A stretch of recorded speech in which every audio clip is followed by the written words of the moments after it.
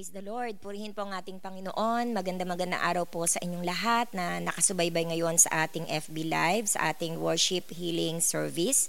At purihin po ang ating Panginoon sapagkat alam kong walang COVID virus na makahadlang sa atin upang hindi po tayo mag-aral ng salita ng Diyos. Amen po ba? Kaya kayo po na nanonood sa FB Live, anyayahan pa po natin yung ating mga mahal sa buhay na nandyan sa ating mga tahanan at tayo po'y makinig ng ating pag-aaral sa umaga pong ito sapagkat alam ko po na napakahalaga ng atin pong pinag-aaralan linggo-linggo sapagkat ito po ay patungkol sa mga pangyayari na mangyayari po sa mga huling kapanahunan.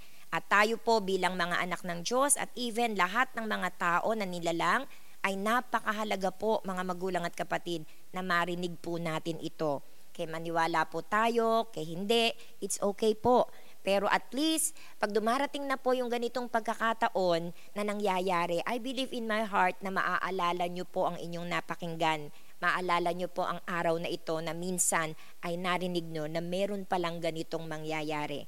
Kaya purihin po ang ating Panginoon. Ang ating pong topic ngayon sa araw pong ito is the church in heaven again po. Kaya lang, ito ay part 2. So ang title po natin ay Here Comes the Bride. At ito po ay matatagpuan natin sa Revelations 19 verses 7 to 9. So ang atin pong two events that will happen after po, doon sa langit, after po ng rapture of the church, ay napag-aralan po natin last week na ito po ay number 1, the judgment seat of Christ, na natakil na po ito natin nung nakaraang linggo.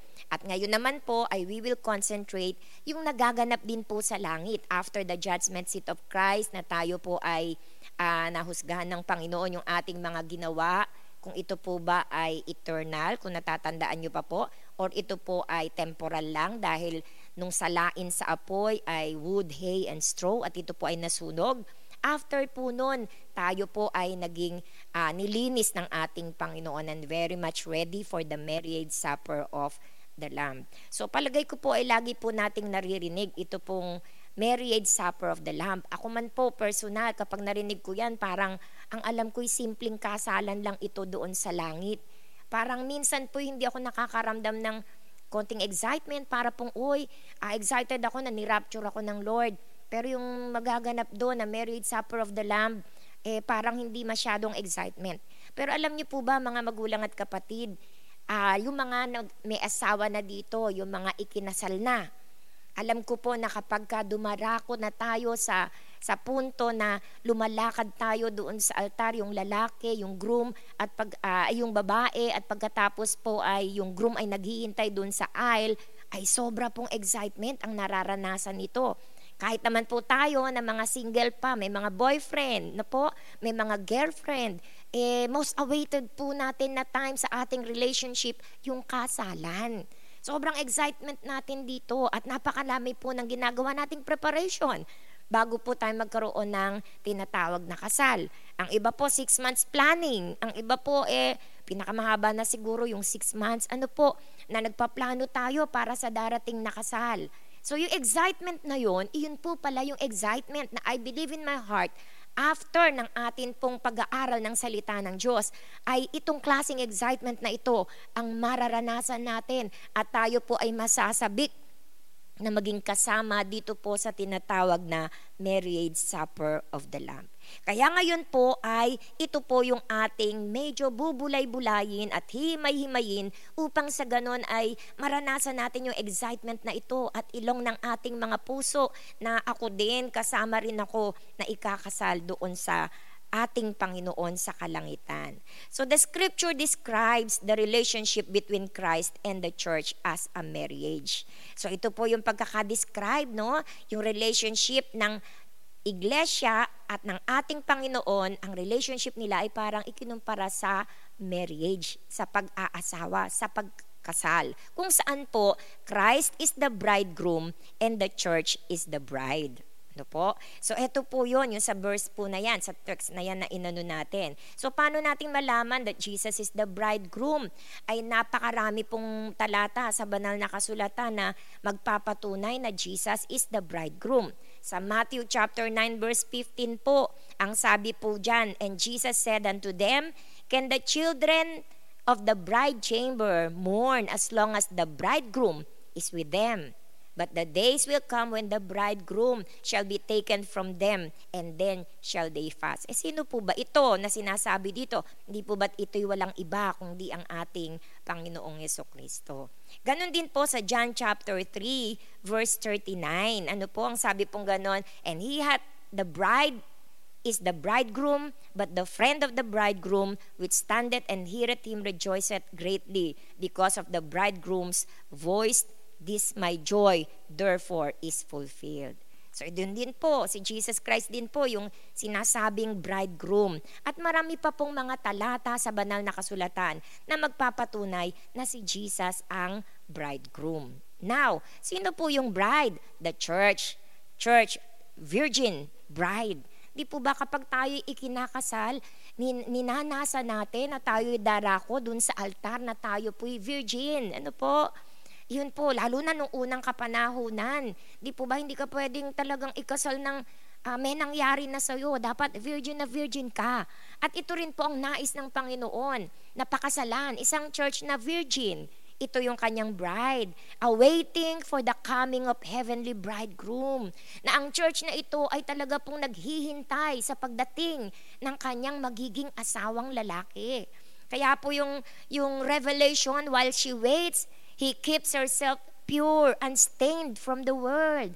Dito po sa Revelation chapter 19, verse 7 to 9, ang church na ito which is virgin, ano pong ginagawa niya? Habang hinihintay niya yung pagdating ng kasalan ng kanyang mapapangasawa, ang sabi po, iniingatan niya ang kanyang sarili na maging dalisay. Ano po, dalisay, hindi tayo pwedeng mahawahan ng mga bahid ng dungis ng mundong ito. This is the bride of Christ. And this is the church na naghihintay na dumating ang kanyang heavenly bridegroom. So sa Revelation chapter 19, verse 7 to 9, basahin po natin ito. Ito po yung marriage supper of the Lamb. Ang sabi po dito, let us be glad and rejoice and honor Him. For the time has come for the wedding banquet of the Lamb, and His bride has prepared herself. She is permitted to wear the cleanest and the whitest and the finest of linens. Fine linen represents the good deeds done by the people of God. And the angel dictated this sentence to me. Blessed are those who are invited to the wedding feast of the Lamb. And he added, God Himself has stated this. So darating po ang isang panahon kung saan po ang lahat ng niredeem ng Panginoon, ang lahat ng iniligtas ng ating Panginoon ay ikakasal. Darating ang araw kung saan po ang lahat ng namatay ay muling bubuhayin ng Panginoon. Yung pong pinag-aralan natin dun sa rapture. At kung saan din ang panahon na tayo po na nandirito sa mundong ito na buhay, ay babaguhin naman ng Lord ang ating mga katawan from mortal to become immortal, para po tayo ay kunin ng ating Panginoon. So ito po ang araw na tinawag natin noong nakaraang mga panahon ng ating pagtuturo, the blessed hope. Ngayon po, marriage supper of the Lamb ay inihalin tulad po dun sa Hebrew weddings. Ano po yung sa Hebrew weddings? Ang Hebrew weddings po kasi ay, para maintindihan natin itong marriage supper of the Lamb, ang Hebrew weddings po kasi ay merong 3 bahagi. Pero actually, parang ganyan din po sa atin, no? Dito po, unang bahagi po kung saan ang bride po ay ibe-betrothed or engaged to the bridegroom. Ang pangalawa pong bahagi ng Hebrew marriage is the bridegroom came to claim his bride. At ang pangatlong bahagi po ng Hebrew marriage is the marriage feast was celebrated. So ito po ang Hebrew marriage. At ang marriage supper of the Lamb ay ginaya po ito, inihilin tulad po dito sa Hebrew marriage. So lahat po ng 3 aspects po na ito ng Hebrew marriage ay makikita natin sa relationship ni Kristo at ng kanyang iglesia, kung saan ang iglesia ang mapapangasawang ng ating Panginoon. So ano po ito? Kapag kinumpare natin sa atin, sa church, relationship with Christ. Ano po? Ano tong 3 aspects na ito? Number 1 is salvation. Kahit po sa panahon natin, di ka naman pwedeng pakasalan ng walang ligawan. Hindi po ba? So tayo, iniligawan ng Panginoon as individuals. Ang bawat isa po sa atin, nakarinig tayo ng mabuting balita ng kaligtasan ng Panginoon, ng ginawa ni Kristo para sa atin. At nung marinig po natin ito, tayo'y nagdesisyon sa ating mga sarili at tinanggap natin ang ginawa ni Jesus sa krus ng Kalbaryo at tinanggap natin siya bilang Panginoon at tagapagligtas ng ating mga buhay.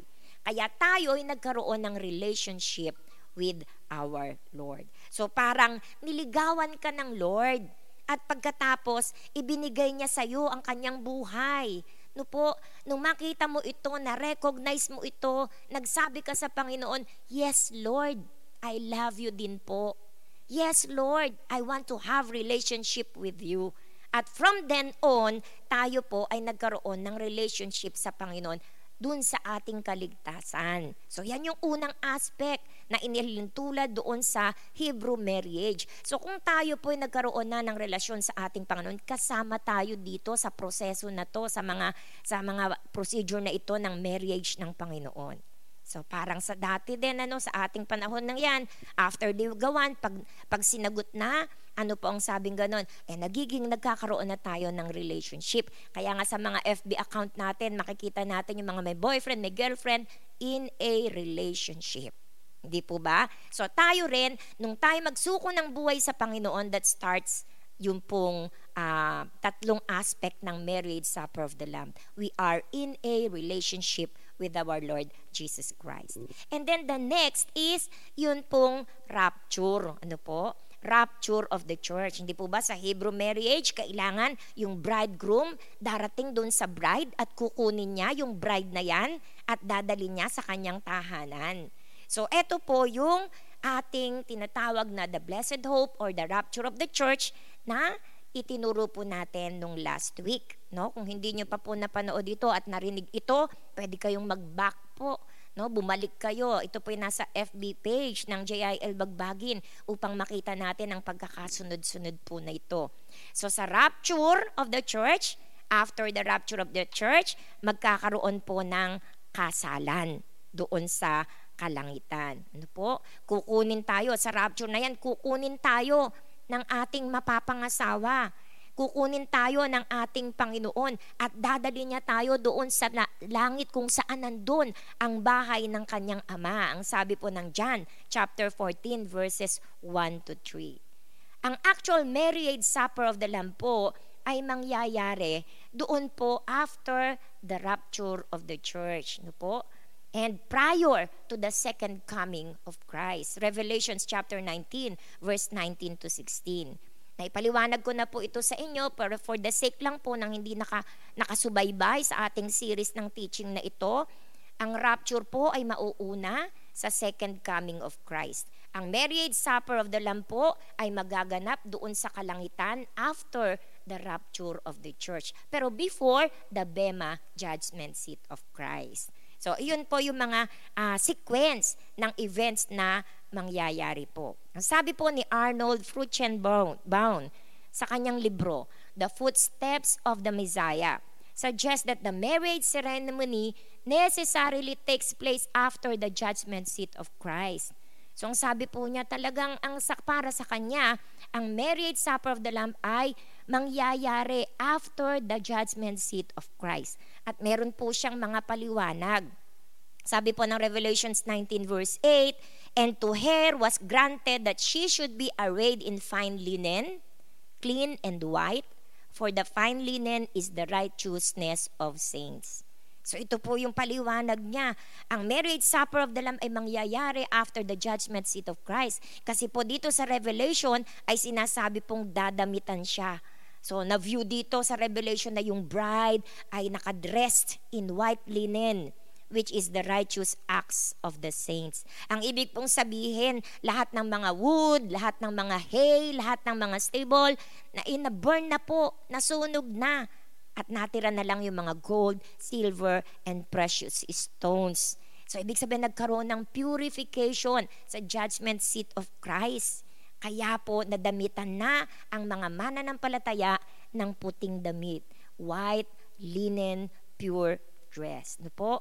Kaya po, following the rapture, the bridegroom brings the bride with him to his home. Parang sinundo tayo ng Panginoon dito sa lupa at tayo'y dinala ng Panginoon dun sa bahay ng kanyang Ama sa langit. Following the judgment seat of Christ para tayo'y malinis at maging maayos sa harapan ng Panginoon, nadamitan ng damit na puti. And then, tayo po ngayon na bride ay after the judgment seat of Christ ay nakahanda na sa wedding ceremony because we are clean and we have God dressed us in white linen garments. So yan po yung sabi niya. Kaya ang bride, which is the church, ang bawat isa sa atin ay nadamitan ng napakaganda. Tayo po, pag ikinakasal, magkano ang wedding gown? No po? Di ba kaya haba-haba pa nga minsan ng mga wedding gown ng mga ikinakasal eh. Pinaghahandaan po talaga etong mga damit na ito. At talagang karamihan, di naman, bihira na lang po. O sa panahon na lang natin, nagkakaroon ng ibang kulay na wedding gown eh. Pero noong unang panahon, lahat dressed in white. Sabi nila kapag naka-white, virgin. Pag ibang kulay daw, hindi na virgin. Pero po, sa langit, tayong mga ni-rapture ng ating Panginoon, which is the bride of Christ, tayo po ay nadadamitan ng napakagandang damit sapagkat ito po ay damit ng katwiran ng Panginoon. Po, tayo ay a bright. Ang sabi pong gano'n, ang damit natin is bright, indicating divine glory. Clean, ibig pong sabihin, reflects the purity. Kasi nasala na po tayo eh. At itong damit na ito ay talagang appropriate lamang po ito na isuot natin sa presensya ng ating Panginoon. Even the angels po, ang mga angels po ay nagsuot din ng mga ganitong klase. Ano po?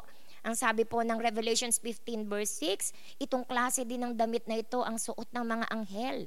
Ano pang sabi doon? And the 7 angels came out of the temple having 7 plagues, clothed in pure and white linen, and having their breasts girded with gold girdles. Even the angels po, ito rin ang suot. Sa Revelations 15 verse 6. Ganon din po yung mga armies in heaven. Ganito din po ang kasuotan. White, linen, pure, bright, clean. Ano po, yung mga hindi lang angels, redeemed. Sino tong mga armies in heaven po na ito na bababa kasama ng Panginoon sa second coming of the Lord? Ito po yung mga angels. Ito po yung mga redeemed saints. Kung na-rapture tayo, kasama po tayo dito. At ito rin ang klase ng damit na atin pong susuotin kasama ng Panginoon sa kanyang pagbabalik dito sa lupa. Sabi ng Revelations 19 verse 14, and the armies which were in heaven followed him upon white horses, clothed in fine linen, white and clean.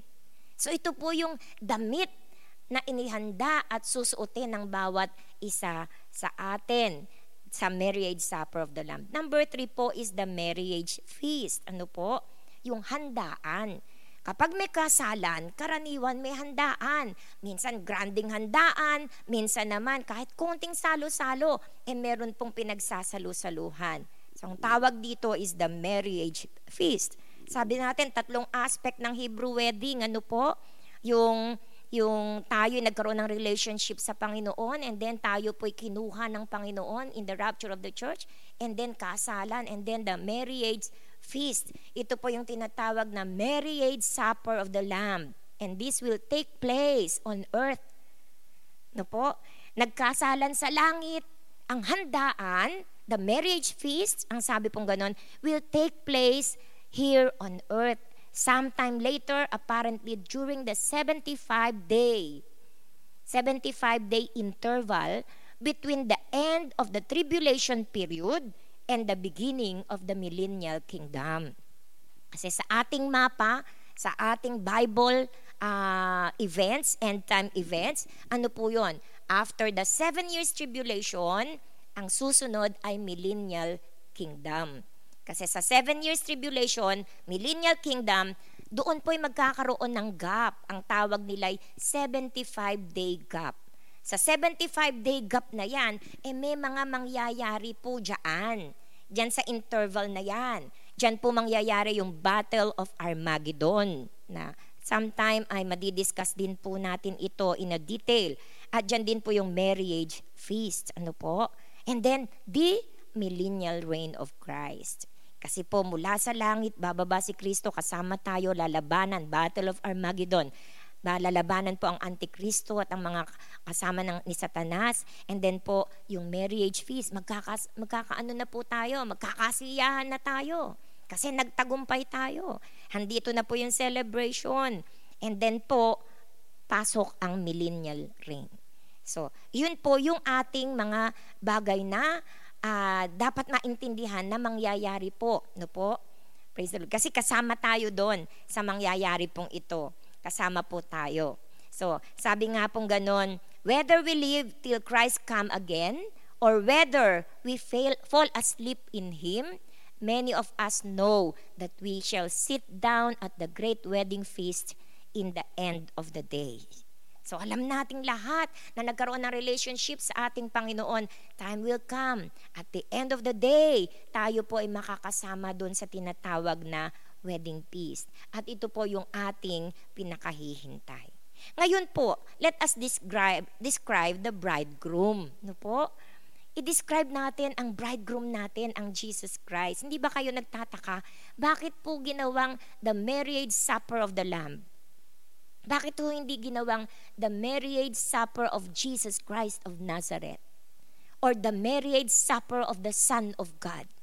Bakit po ang ginawang pangalan is the marriage supper of the Lamb? Ano po? Hindi binanggit no, Son of God. Kanino ka ba ikakasal? Hindi ba sa Son of God? Kanino ka ba ikakasal ang church? Hindi ba kay Jesus Christ? Pero ba't ang tawag marriage supper of the Lamb? Bakit hindi marriage supper of Jesus Christ? O kaya marriage supper of the Son of God? O kaya marriage supper of the Savior, of our Savior? Bakit hindi po ganon? Pero bago po magkaroon ng marriage, kailangan merong bridegroom. No po? Kaya i-describe natin yung bridegroom na ito. Hindi pwedeng magkaroon ng marriage ang isang church without the appearance of Christ. Hindi tayo pwedeng ikasal sa isang tao na hindi natin nakita, na hindi nagpakita sa atin. Pwede bang ikasal ka sa altar at sabihin mong, andyan po siya, darating daw siya, sige simulan na po natin kahit wala siya. No, hindi pwede magkaroon ng kasalan na wala ang appearance ng bridegroom. Kaya po, kailangang mag-manifest po talaga siya at kailangan po talagang dumating siya sa rapture of the church. So anong description ng bridegroom? Isang salita, lamb. Ito po ang best description ng ating mapapangasawa. Ang ating Panginoon is described as the Lamb. Ay, napakaganda po ng revelation na iyan.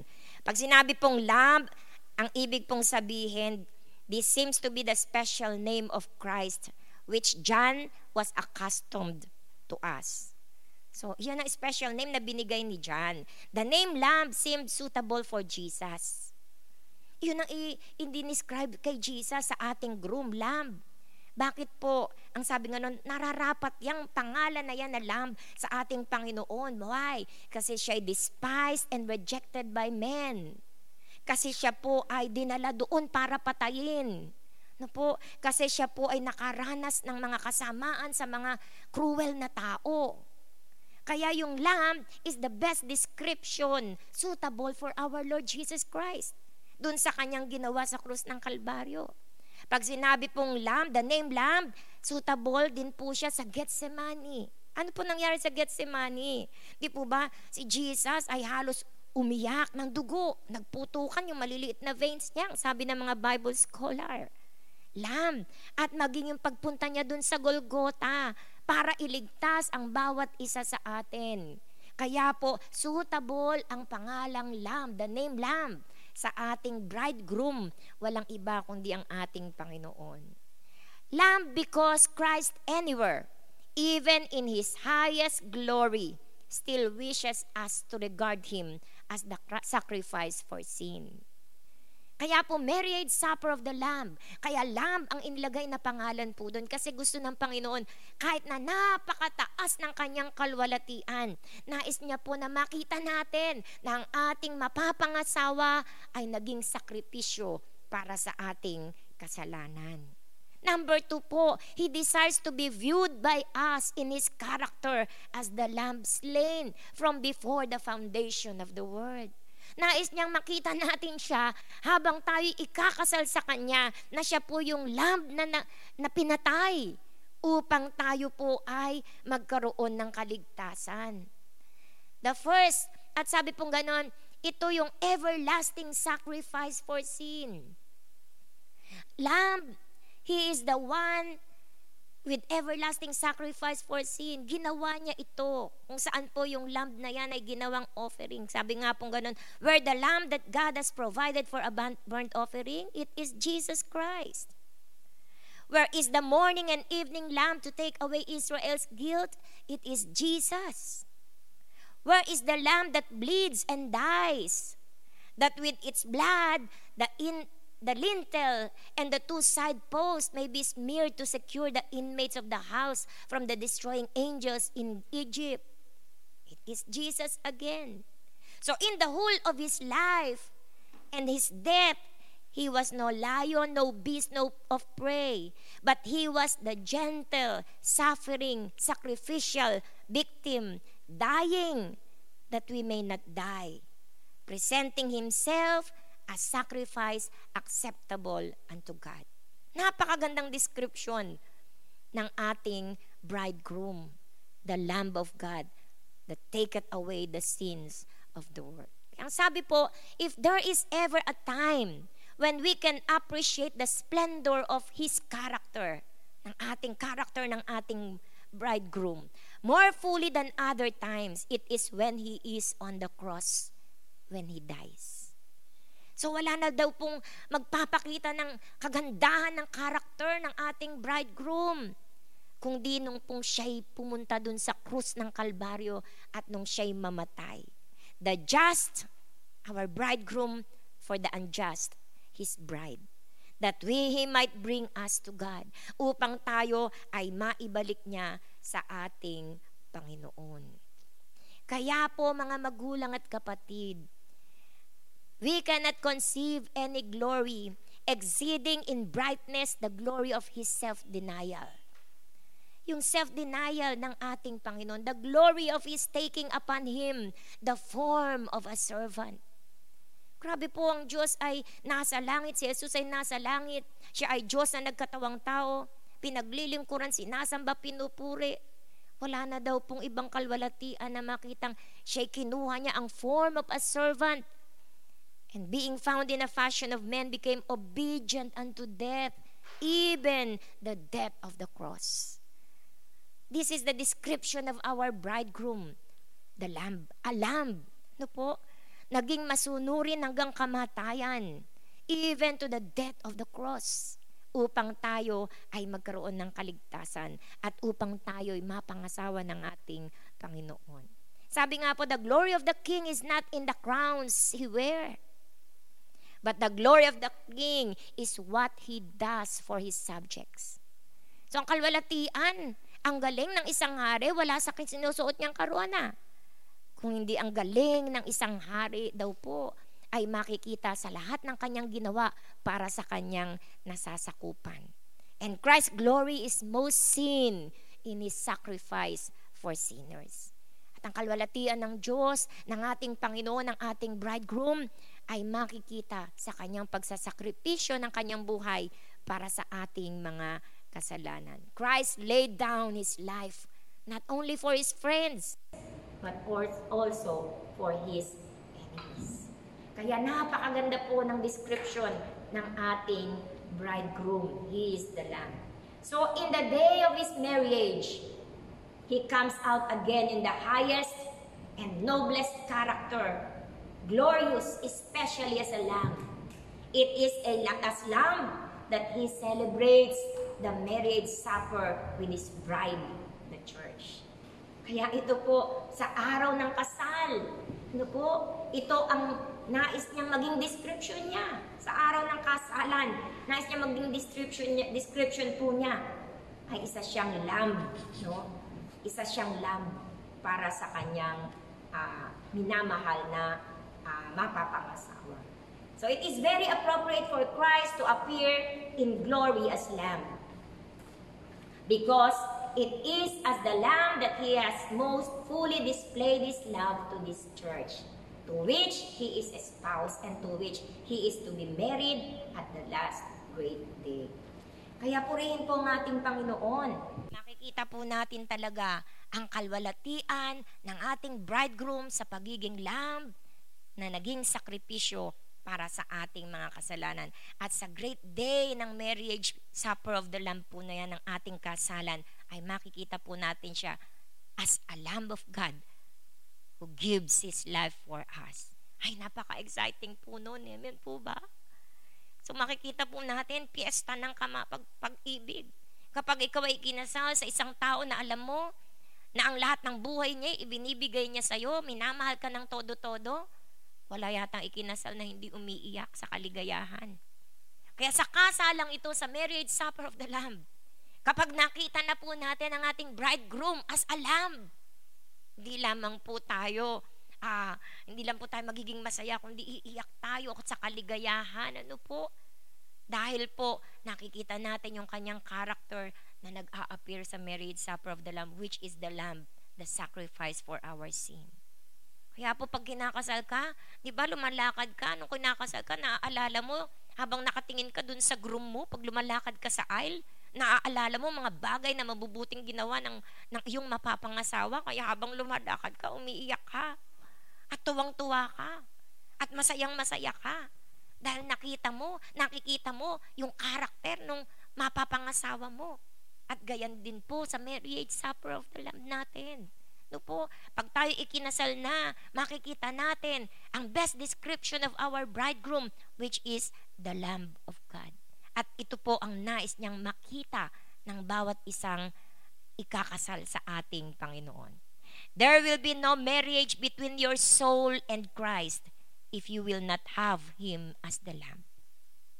Hindi ka pwede ikasal sa ating Panginoong Jesucristo kapag hindi mo siya nakita bilang isang tupa, bilang isang lamb na nagsakripisyo para sa ating mga kasalanan. Kaya po, it's very important that we have relationship. Ang hirap kayang ikasal ng dalawang taong walang relasyon. Di po ba? Hirap ikasal ang dalawang taong walang relasyon. So, anong meaning of the marriage supper? Meaning, hindi po na-correct yung spelling ko. The meaning of the marriage supper. There will come a time when all God's redeemed shall be saved. There will come a day when all who have died shall have been raised again from the tomb. And those who remain alive shall have been changed, so their corruption shall have put on incorruption, and mortality shall have put on immortality. Then will the church be perfect and complete. There will be no spot or wrinkle remaining in her. Then it shall come to pass that Christ will celebrate His marriage supper, which will be the bringing of the people to God into the closest and happiest union with Christ, their Lord in glory. So exciting tayo pag meron tayong mapapangasawa. Yung iba nga umiiyak na, Lord, bigyan niyo na po ako ng mapapangasawa. Lord, lalo na ngayon, pandemic na, makasalman lang ako bago man lang mag-rapture. Hindi po ba? Kasi napakasarap na ang iyong minamahal ay magiging kaisa mo. At magiging close na kayo, magkasama na kayo palagi. No, we will not worship Christ nang hindi natin nakikita, kundi we will worship Him face to face. Magiging kasama na po natin siya magpakailanman. Ano po? Kaya sabi nga, this is the happiest union. Kung paano ang ating mapapangasawa physical is the happiest union. No? Hindi na iyahatid. Kumusta? Tulog ka na ba? Natutulog ka na ba? Nakarating ka ba? Nakauwi ka ba? Di po ba? Pag mag-asawa na kayo, andyan na siya. Nakikita mo na kagad siya. So that feast will be like most of the marriage suppers. Ano po? The fulfillment of long expectations. No po? Ito yung feast na to na ang tagal-tagal mong hinintay. na ngayon sa wakas ay magkakaroon na ng katuparan. Po ba kapag nakaset na yung kasal mo, iniintay mo, parang sabik ka na, ang tagal naman, malapit na ikakasal na ako. Alam niyo po ba, ang ating Panginoon ay napakatagal po niyang naghihintay na ma-perfect ang church. Ano po? At mapangasawa po niya. No? Napakatagal pong hinihintay ito ng ating Panginoon. Gusto niyang ma-perfect tayo. Malinis tayo at tayo po'y mapangasawa niya. But there was so much to be done.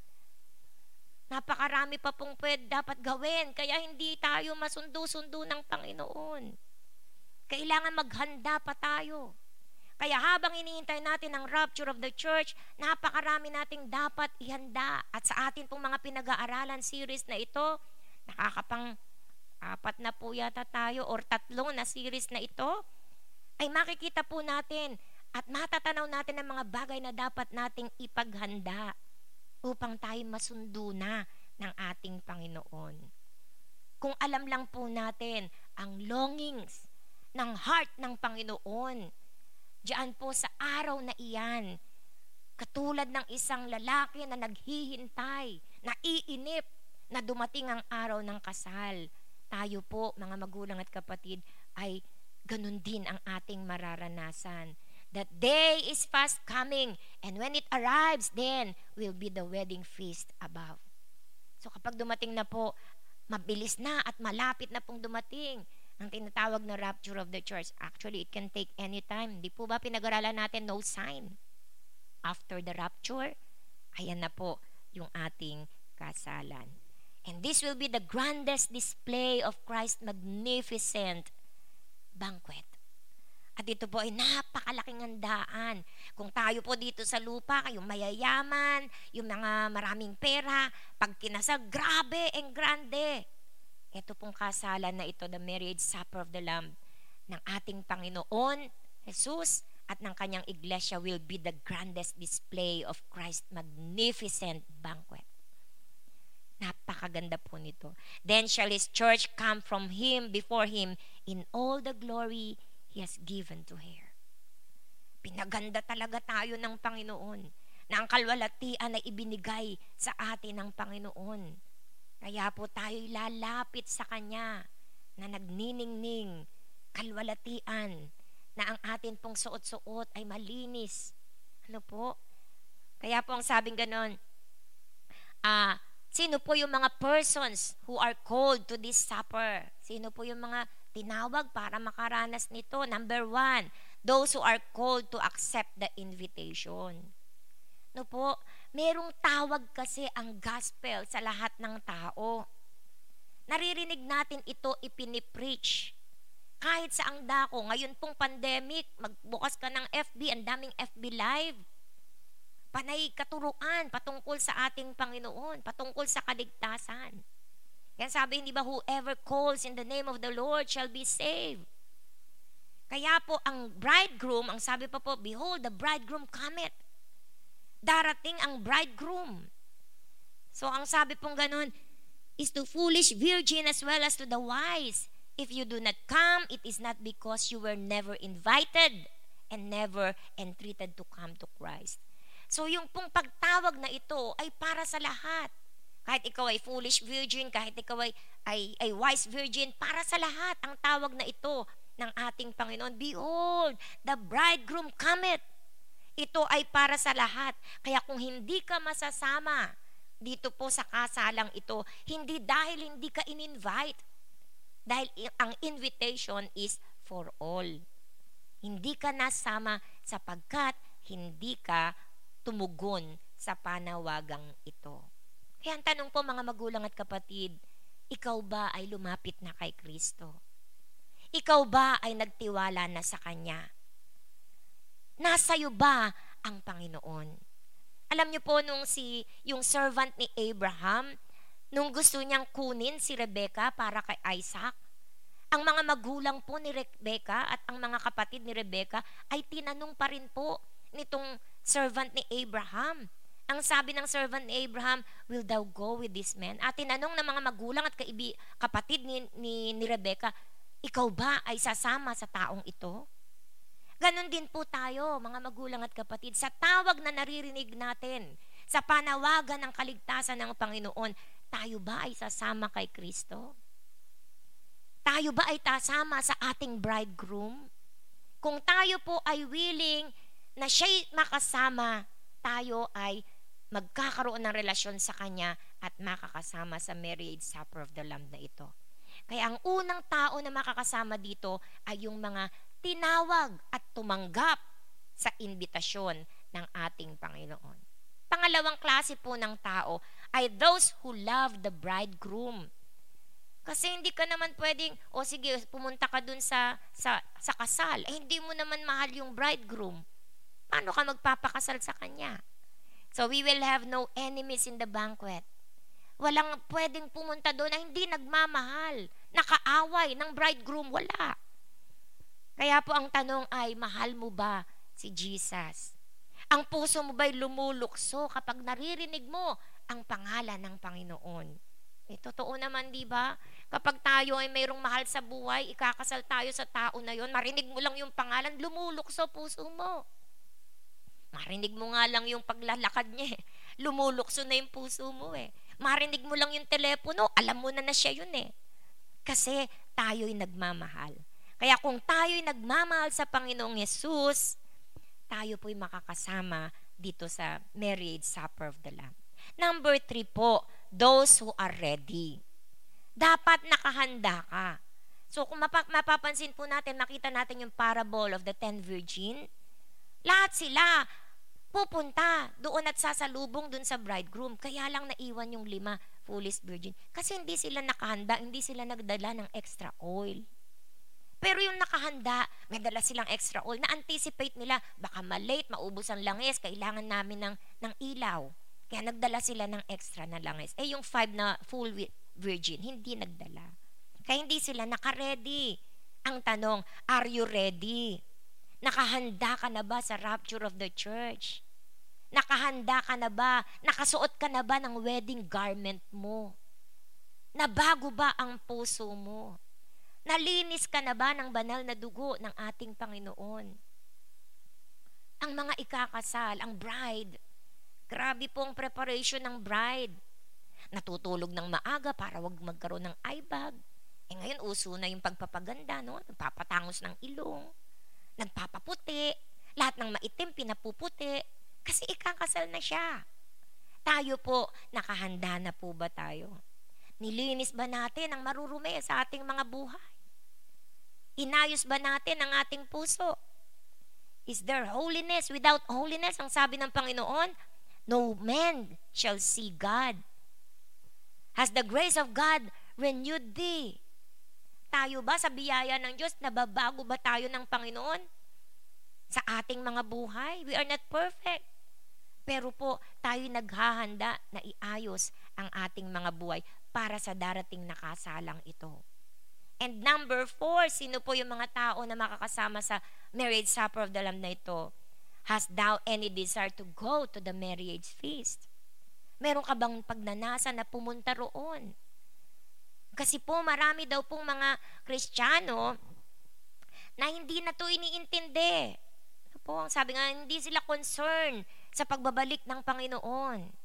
They do not care about Christ or His coming. Ay, wala akong pake, basta ako ligtas. Ano tayo masasama sa marriage supper of the Lamb kung ganun po yung ating mga kaisipan? So ito yung mga tao na pwedeng makasama sa marriage supper of the Lamb.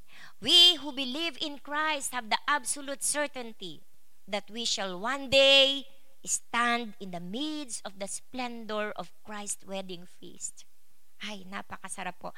Nakaka-excite. No po? Bakit? What joy to be there. Kasama tayo dun sa marriage supper of the Lamb, not as spectators.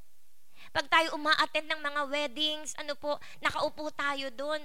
Pag umiyak yung bride, umiiyak din tayo. Umiyak yung groom, umiiyak din tayo. Pag natuwa sila, natutuwa rin tayo. Nasisiyahan tayo, pero tayo? Hindi naman tayo ikinasal. Di po ba? Spectator lang tayo, pero ang saya-saya na natin.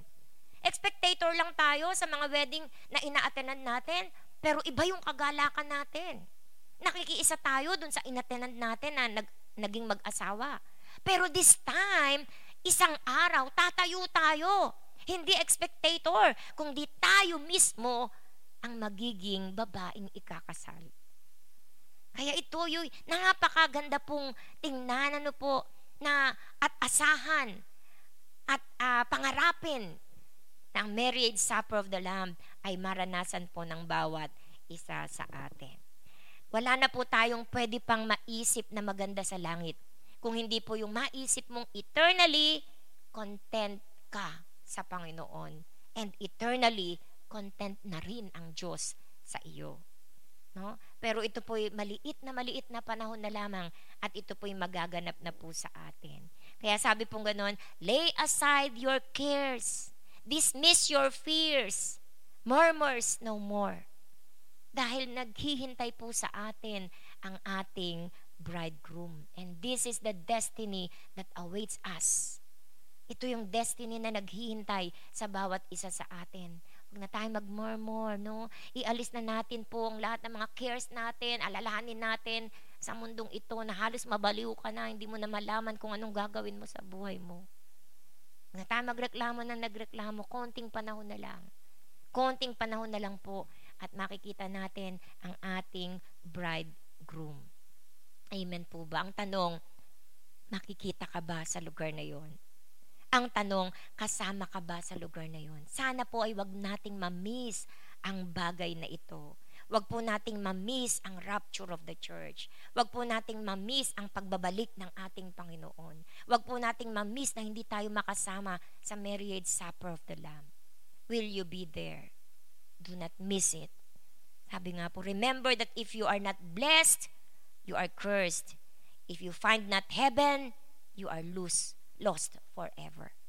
Kasi dalawa lang po yan. Kung wala ka sa langit, nasa impyerno ka. Naway hindi po natin ma-miss ang lahat ng ito. Kaya mga magulang at kapatid, wag nating pabayaang maiwan tayo sa wedding feast na ito. Let us trust in the Lord. Let's put our trust in the Lord. Ngayon din, magtiwala tayo sa ating Panginoon. Let us rest in that Lamb who will be our bridegroom. Kung sa kanino tayo ikakasal, ibigay natin ang ating buhay sa Kanya sa oras pong ito. Kaya pupurihin ng Diyos, mga magulang at kapatid, this is the other event na hinihintay natin na mangyayari after the rapture of the church. After the judgment seat of Christ, God will purify us. All the works na ginawa natin will be purified. Tayo po ay susuotan, bibigyan ng korona, susuotan ng puting damit, and then po, the marriage supper of the Lamb. Ito ang magaganap sa langit, 7 taon, habang sa lupa ay nagkakaroon din naman po ng kaganapan, ang tinatawag na 7 years Great Tribulation. Mga magulang at kapatid, sa oras pong ito, ay nais kong anyayahan natin ang ating mga puso. Tayo po na nanonood dito sa FB Live, sabi po ng Panginoon, today is the day of salvation, tomorrow might be too late. Di natin alam kung kailan darating ang Panginoon o kung kailan darating ang kamatayan. Kaya ngayon pa lamang po ay inaanyayahan ko na po kayo, hear the call of God and respond to the invitation of the Lord Jesus Christ in your life. Wag na po tayong maglaro sa ating buhay Kristiyano. Let us be serious in our Christian life, especially nowadays. Kaya purihin po ang ating Panginoon. Welcome to the marriage supper of the Lamb na magaganap after the rapture of the church. Mga magulang at kapatid, sa oras pong ito ay nais ko kayong anyayahan na yumukot pumikit.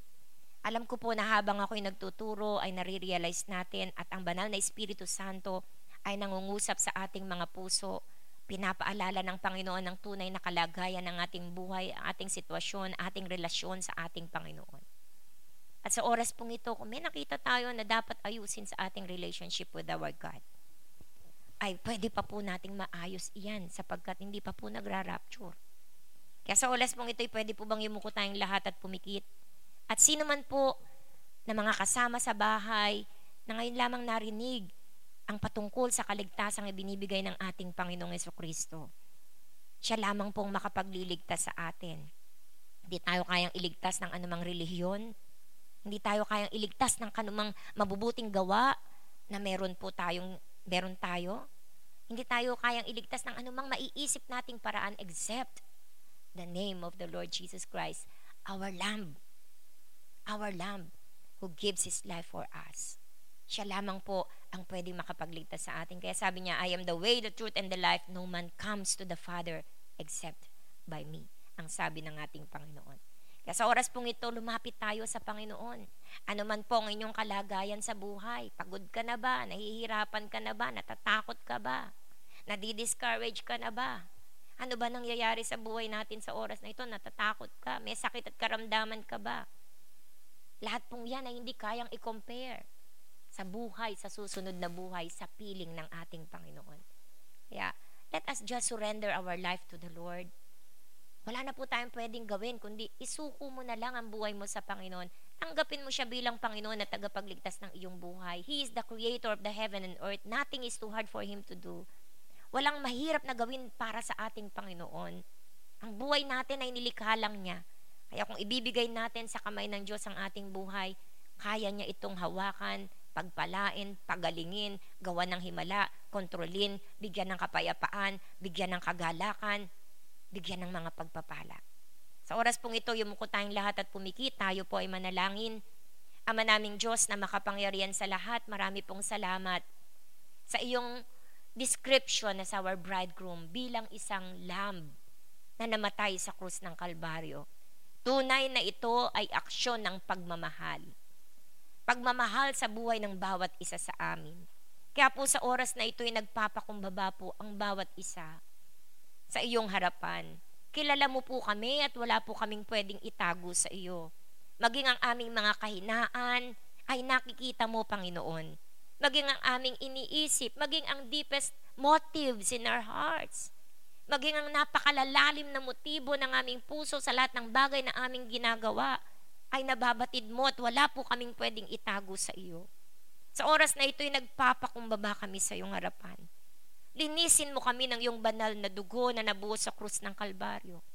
Patawarin mo po kami sa lahat ng aming kasalanan na nagawa, sa isip, salita at sa gawa. At hayaan mo po, O Diyos, na sa oras na ito ay buksan namin ang aming puso sa iyo at tanggapin ka bilang Panginoon at tagapagligtas ng aming mga buhay.